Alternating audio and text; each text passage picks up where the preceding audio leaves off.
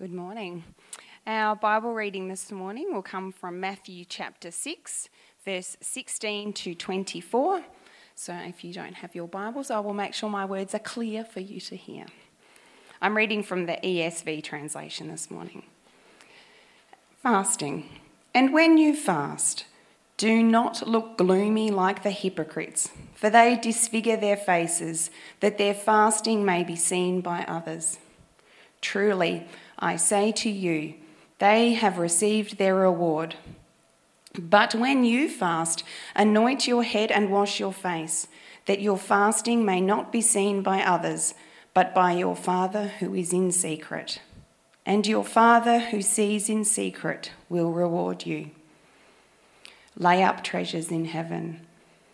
Do not lay up your treasures for yourselves on earth, where moth and rust destroy and where thieves break in and steal. But lay up for yourselves treasures in heaven, where neither moth nor rust destroys and where thieves do not break in and steal. For where your treasure is, there your heart will be also. The eye is the lamp of the body. So if your eye is healthy, your whole body will be full of light. But if your eye is bad, your whole body will be full of darkness. If then the light in you is darkness, how great is the darkness? No one can serve two masters, for either he will hate the one and love the other, or he will be devoted to the one and despise the other. You cannot serve God and money.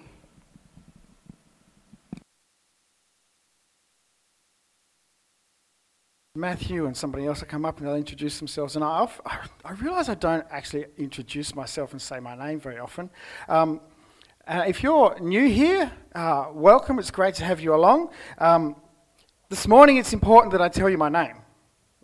My name's Henry. I'm not just saying that to big note myself, but it's important for where we're going. You see, when I was growing up, there was a certain song that gave me nightmares, kind of traumatized me. It's a song that once I start, you will know it, I'm sure. You may not have heard it for a long time, so we're going to have a trip down memory lane this morning. It goes a bit like this. I'm not going to sing it, by the way. It starts like this. There's a hole in my bucket, dear Liza, dear Liza. There's a hole in my bucket, dear Liza, a hole. And it's this song that one person speaks and the next person answers. And of course the next person says, the person speaking to dear Liza is a person called Henry. So Henry says, there's a hole in my bucket, dear Liza. And dear Liza responds with, well, fix it, dear Henry, dear Henry, dear Henry. And I grew up with people singing that song to me. And whenever we sung it in primary school, everybody turned and looked at me. The song goes on. Well, fix it, dear Henry. With what shall I fix it, dear Liza, dear Liza? With straw, dear Henry, dear Henry. But the straw is too long, dear Liza. Well, cut it, dear Henry. With what shall I cut it, dear Liza? With a knife, dear can you hear the frustration as it goes along? With a knife, dear Henry. But the knife is too blunt, dear Liza. Well, sharpen it, dear Henry. With what shall I sharpen it, dear Liza? With a stone. I never quite got that until I was older. With a stone, dear Henry. But the stone is too dry, dear Liza. Well, wet it, dear Henry. With what shall I wet it, dear Liza? With water? I mean, how dense is this kid? With water from where, dear Liza? From the well, dear Henry. With what shall I fetch it, dear Liza? With a bucket, dear Henry. But there's a hole in my bucket. Dear Henry doesn't appear that bright. Constantly going round in circles. The more I observe human nature, the more it seems that we're all looking to try and fill our buckets. But our buckets are full of holes. We want better lives. We want more money. We want to be able to buy all the things that money can buy. Better houses, nicer cars, new clothes, the latest toys, holidays. We want bigger and better than last year. And maybe we're not aiming for Lamborghinis and mansions, but we want just a little more than last year, don't we? We're always looking to the next thing. And if it's not wealth, then maybe it's health, or our appearance, or our reputation, our career. Maybe it's just our sense of worth, our significance or power in the places that we operate. And so we chase it, whatever that next thing is. We plan for it, we work hard for it, and sometimes we downright have to fight for it, don't we? Some people I know live each waking moment of their lives for that next thing, trying to fill their bucket. But there's a problem, isn't there? Because when we really stop and think about all the things that we're chasing, we realize that the bucket has a huge hole. Everything that we're chasing, no matter how hard we try, it just kind of feels like it's dribbling out the other end. Some people realize that and they give up completely. They just stop chasing anything. I think those people are relatively few. Others change direction though, and they try and fill their bucket with things that seem less selfish and appear more meaningful. I'm going to fill my bucket with charity, with family, with friends, with community causes, or maybe social justice issues. Things that are important. But again, no matter how hard we chase that thing, whatever it might be, that good thing perhaps, it always feels that that thing is one step ahead. There's a hole in the bucket. And I want to suggest this morning that in church land, in lives of faith, in our Christianity, we might be trying to fill a holy bucket too. If I pray more, if I tithe more, if I fast more, that was the reading we had this morning, if I fast more, if I read just the right version, believe just the right doctrine, say the right words, and go to all the right places and events and things. If I serve in enough ministries, if I give enough time, then maybe, just maybe, God will fill my bucket and bless me. I think many well-meaning, faithful, committed Christians perhaps have got to the point where they've found that their religious bucket, or a word that I've heard several times already this morning, their spiritual bucket is leaking too. So my question for us this morning is this: what do I do about the hole in my bucket? Or can I rephrase that? Maybe a better way of saying it. How do I have a life that is truly full? How do I have a life that is truly full? We're going to be looking at our passage in Matthew chapter 6, and I believe that Matthew shares Jesus' answer to this question. How do I have a life that is truly full? And by full, I don't just mean busy, with lots of stuff going on. Truly full. See, we've been looking for the last few weeks at the Sermon on the Mount in Matthew chapters 5 and 6. And we're going to get to chapter 7 as well. At the start of chapter 5, Jesus describes those who are blessed. Remember the Beatitudes that we started with. Blessed are those, blessed are those, blessed are those. There's a bunch of those statements. Well, one of them in Matthew chapter 5 verse 6 is this: blessed are those who hunger and thirst for righteousness, for they shall be satisfied. And if you're looking at a slightly different translation, it will say, they shall be filled. It's the same idea, the same meaning. The idea of being filled and fullness. Blessed are those who hunger and thirst for righteousness, for they shall be filled.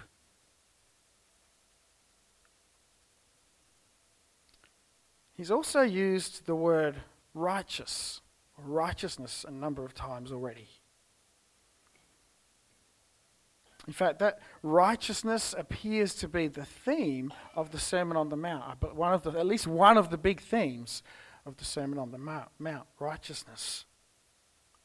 He goes on and describes righteousness. It's a different kind of righteousness than the righteousness of the scribes and the Pharisees. Jesus calls it a greater righteousness.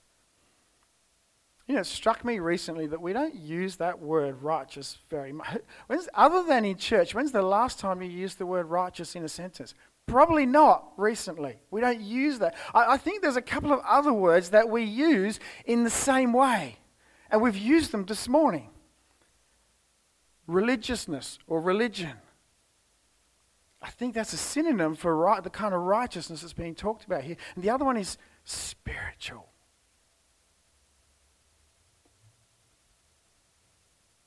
Spiritual and spirituality. This kind of righteousness.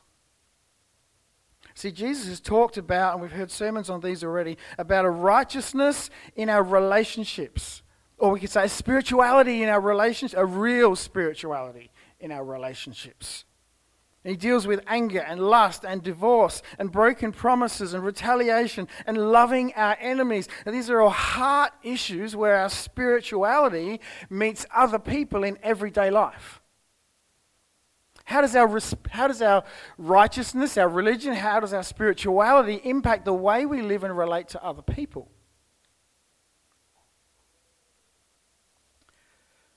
Last week we heard about righteousness in terms of spiritual practices of giving and praying. We call them called righteous practices, but we would call them spiritual practices of giving and praying. And this morning in our Bible reading we heard about the spiritual practice of fasting. See how righteousness and spirituality, I think, are synonyms. Today's passage starts with fasting.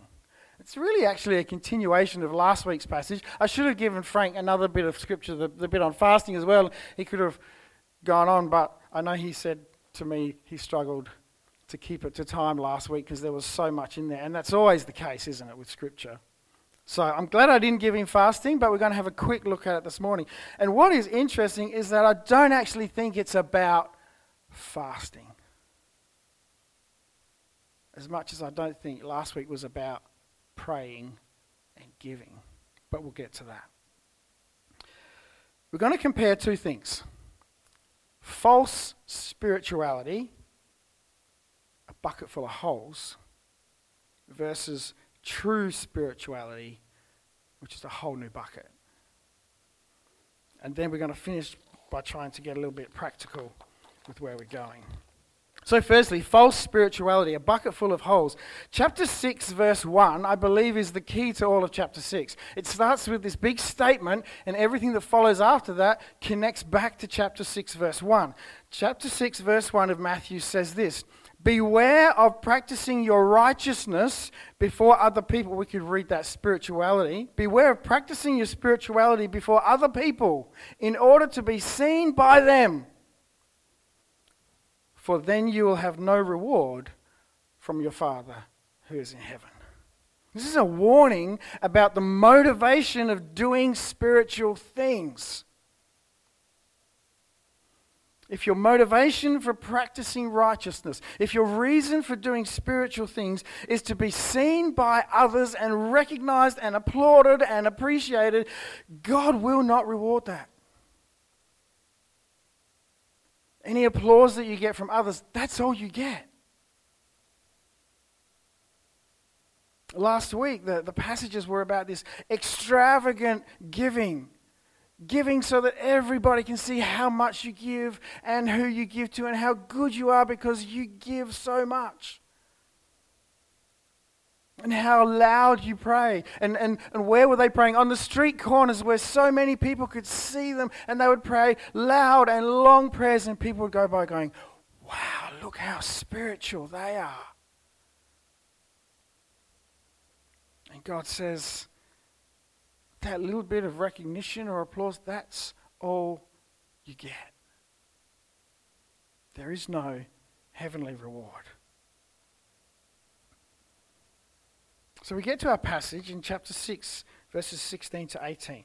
And when you fast, do not look gloomy like the hypocrites, for they disfigure their faces that their fasting may be seen by others. Can you imagine that? Oh, I'm fasting. I'm so spiritual. It's so hard. I don't even know how you disfigure your face. There's something going on here.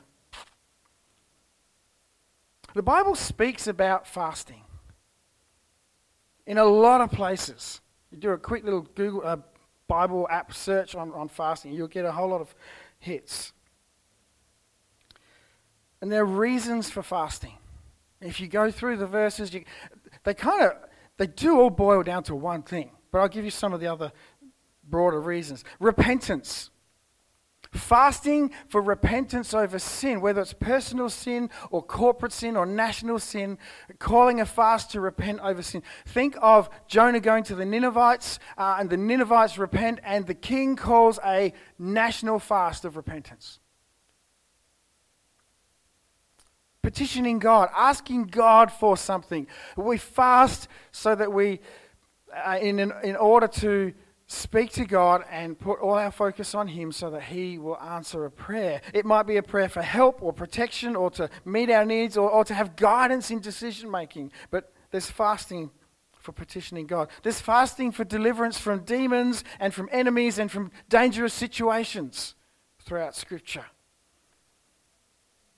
There's fasting for mourning loss in Scripture.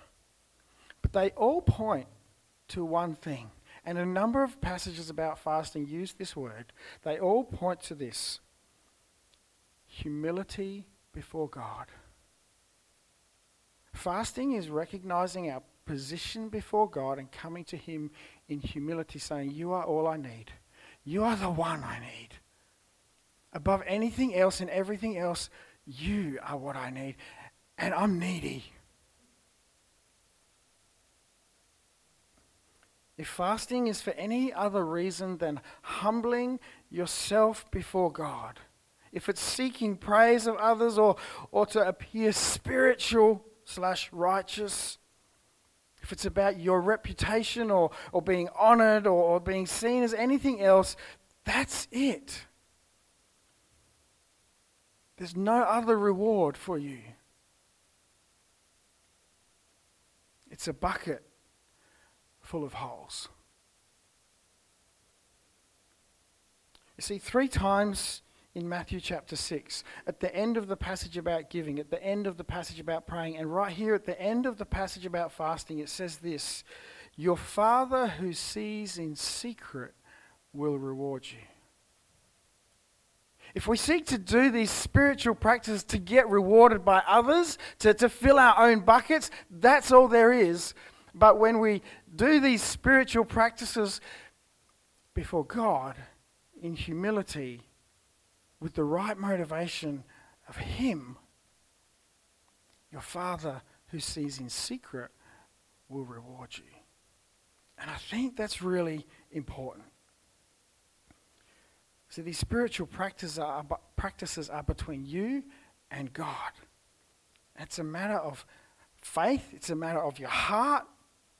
And you trust that He sees you, and any rewards for being spiritual come from Him alone.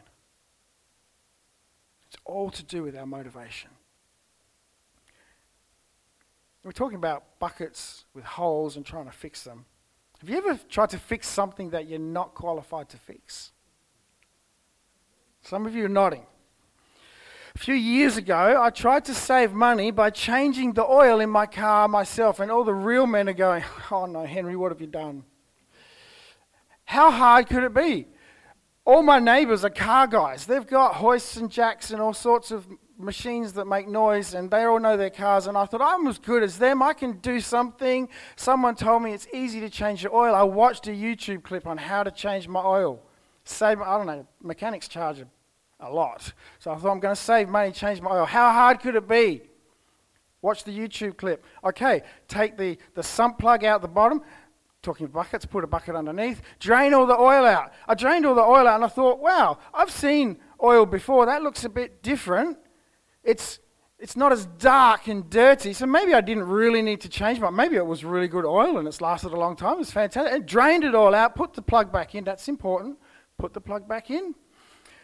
Opened the bonnet, took the oil cap off and started topping up with oil. I got a lot of oil. I thought I'm going to empty this thing and fill it up with new oil. It didn't take much oil. That's weird. My car only uses this. There was a lot more oil came out, but it doesn't matter. That's what YouTube said. So put the cap back on, started up, started driving around. Wasn't long, some of you already know what's going on, it wasn't long before my car's making funny noises, like bad noises. And then it starts doing this. What is going on with the oil I put in? I thought I'd go back and watch the video clip again. I thought I'd get under the car and look, and I found there's 2 plugs. One's for the oil and one's for the transmission fluid. I drained all the transmission fluid out of my car. Now I'm driving it with 0 transmission fluid in, and my car didn't like it. I managed to get it to the mechanic. He said, "You're this close to never driving that car again." I will say that 2 years later, I did need a new transmission, and they are expensive because of what I did 2 years before. I want to suggest that this morning some of us might be in the situation where we've been trying really hard to be spiritual. You know, we can almost idolize spirituality. Whatever we think it is that makes you spiritual, that makes you more spiritual before God, that makes you more spiritual than others perhaps. Deep down this morning, you know that your spiritual engine is actually running pretty rough. Something's not right. Your spiritual bucket's got a hole. I want to suggest in our passage that Jesus continues and he gives us the answer, and it's not patch up the hole, it's get a new bucket. You need a different bucket, a whole new bucket, a bucket that I'm going to call this morning true spirituality. And there's 3 aspects to this new bucket, and I believe that the 3 passages really dig to 3 questions that we need to ask ourselves. The first one is verses 19 to 21 of Matthew chapter 6. Jesus continues and says, "Do not lay up for yourselves treasures on earth, where moth and rust destroy, where thieves break in and steal. But lay out for yourselves treasures in heaven, where neither moth nor rust destroys, where thieves do not break in and steal. For where your treasure is, there your heart will be also." The first question I've got for us is this: where's your treasure? Where's your treasure? Is it on earth? Is it here? On earth? Or is it in heaven? See, what you treasure will capture your heart. It will capture your affections, your passions, your energy, your time. It will capture everything about you. Wherever your treasure is, will capture you. And if it's not something that's eternal, then it's temporary and it's fleeting. It won't last. It'll get destroyed. It may get stolen. And ultimately, it's worthless. The rewards you get from that thing now, wherever it is that you have your treasure, the rewards you get from it now will be all you have. And so the question is, do you want treasure that will only last this lifetime? Or treasure in eternity? I want to suggest that it's not just about where your treasure is, because it doesn't just affect your heart, but it also affects your eyes, which helps link into the next verse, which if you just read this next verse on its own, it's like, is this a little confusing? I think it's there in the context of the bigger passage. Verse 22 and 23. The eye is the lamp of the body. So if your eye is healthy, your whole body will be full of light, but if your eye is bad, your whole body will be full of darkness. If then the light in you is darkness, how great is the darkness? If the light is darkness, how great is the darkness? My question here is, what's your focus? The first question was, where's your heart? This question is, what's your focus? If your heart is set on the things of this earth, treasures now, then that's where your focus will be. That's what your eyes will be fixed on. And you won't be able to see anything else. It's like tunnel vision. Just see that one thing and everything else is dark. And if that thing that you're focused on is dark itself, then everything's dark. So where your focus is critical. And what you focus on, you move towards, don't you? So if your focus is on the wrong things, then you will move in that direction. And Jesus' encouragement here is focus on the light and you'll be full of light. Don't be distracted by those things that will fill you with darkness. But it's more than that. It's not just about where your treasure is. It's not just about what you're focusing on. See, when it comes down to it, I want to suggest this morning that it's not just a where or a what, but it's really about a who. Verse 24, Jesus continues and says, no one can serve two masters. For either he will hate the one and love the other, or he will be devoted to one and despise the other. You cannot serve God and money. The old versions of this say God and mammon. Who's heard that strange word, mammon? It's not just the idea of dollars and cents. It's the idea of money and wealth and everything that money can buy and the whole shebang, the whole thing. All that stuff that we try and cram into our bucket. I don't know if you've ever tried to work for two bosses. 3 of my kids have worked at pizza shops. And pizza shops have an owner. Sometimes the owner is the manager. Sometimes the owner hires a couple of managers to run shifts so that they can go off and do whatever owners do with all their money. My kids, all 3 of them, have worked in pizza shops. And at different times, I'm pretty sure all of them have come home and they've been angry and they've been frustrated and annoyed and confused. Do you know why? Because when the owner hired them and said, this is how you make a pizza, this is the recipe for pasta sauce, this is what we do for this, they go, okay, got it, I will do what I'm told to do. And then the manager comes and goes, oh, I do it this way. No, you don't have to do that, do it this way. And they come home going, I don't know what to do. The owner said this and the manager said this. I'm trying to serve 2 bosses and I never can get it right because I do it this way. The manager comes in and says, no, you're doing it wrong. I told you to do it this way. I do it this way. And the owner comes in and says, I told you to do it this way. You can't serve 2 masters.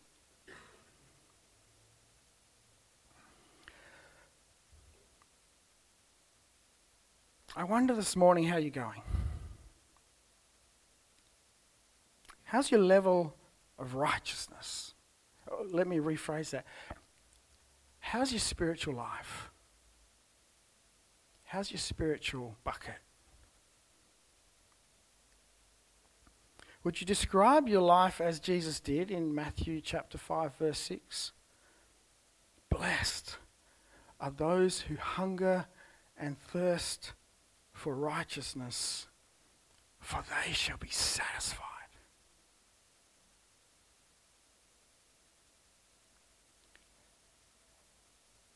Are you full this morning?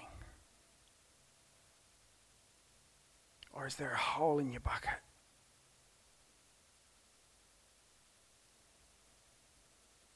How do you live a life that is truly full?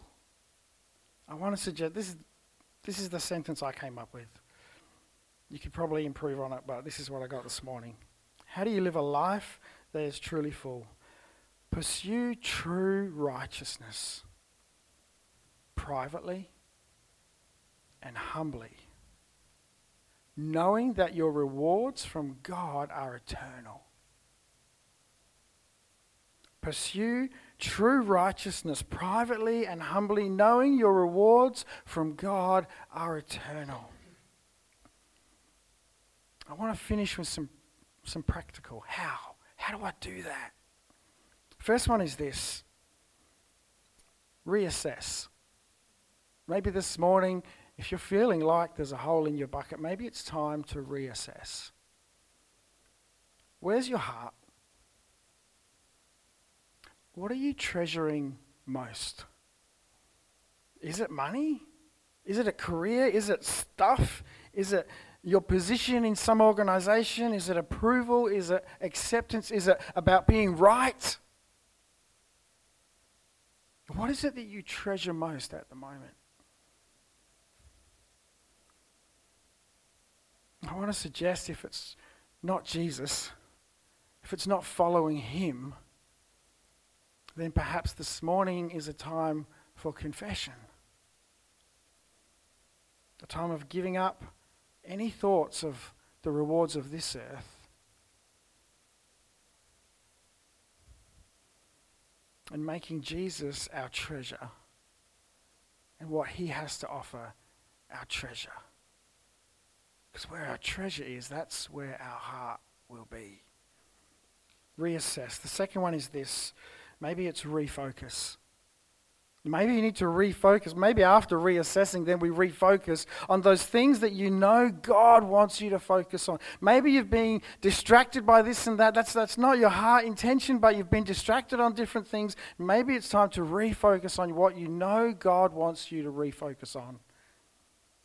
What do you need to do in order to take your eyes off of the wrong things and to refocus onto him?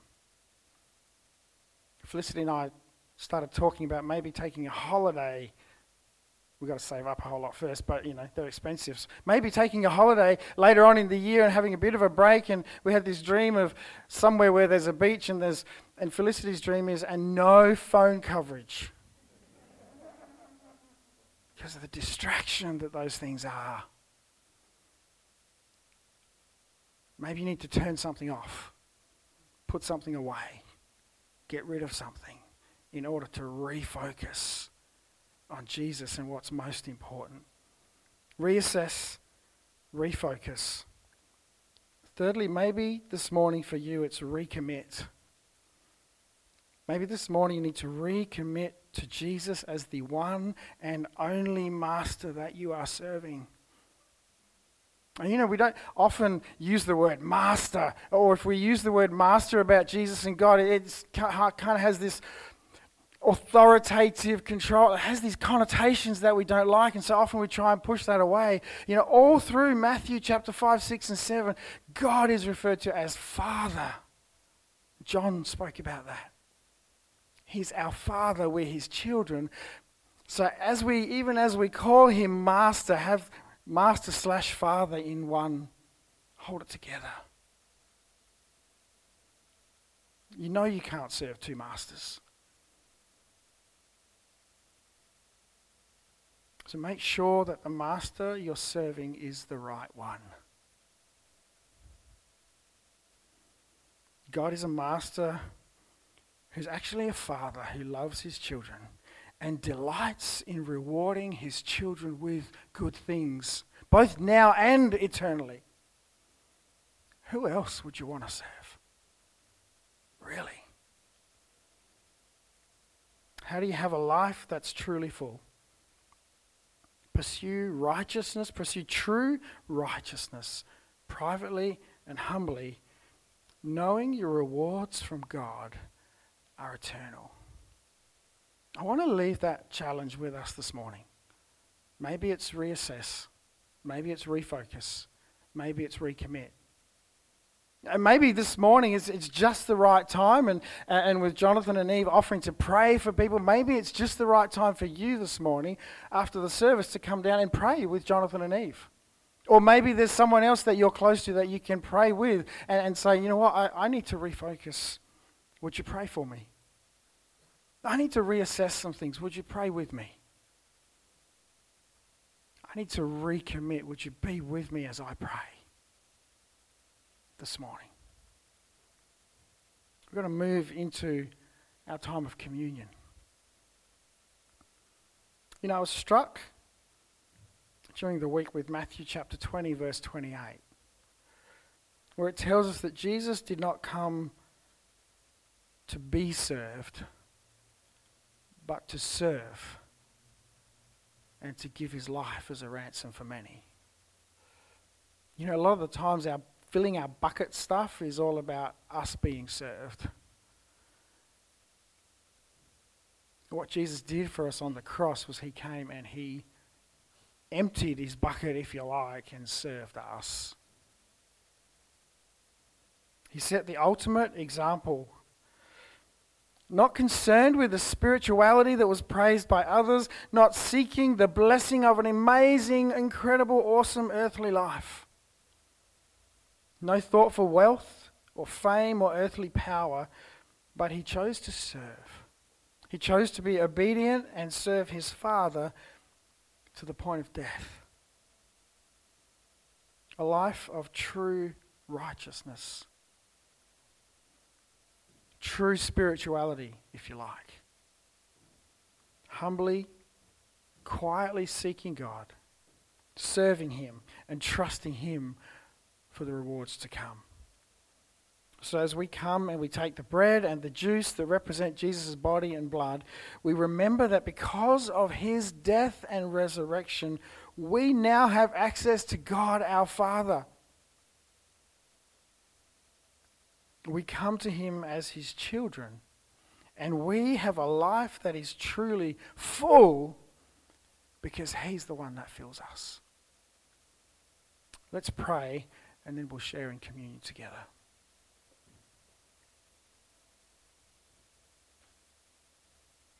Father, we thank you. We thank you that you are God. We thank you that you are almighty. We thank you that you are awesome in power and wonder and glory, and at the same time you are our Father. You're our Father who promises to give good gifts to his children. You're our Father who longs to be approached by your children. Like a child who's fed up with scooting and just lifts his hands up to you and says, "Help, I come to you." And Father, we have that access because of what Jesus, your Son, has done. Taking our place on the cross, taking our sin, giving us his righteousness.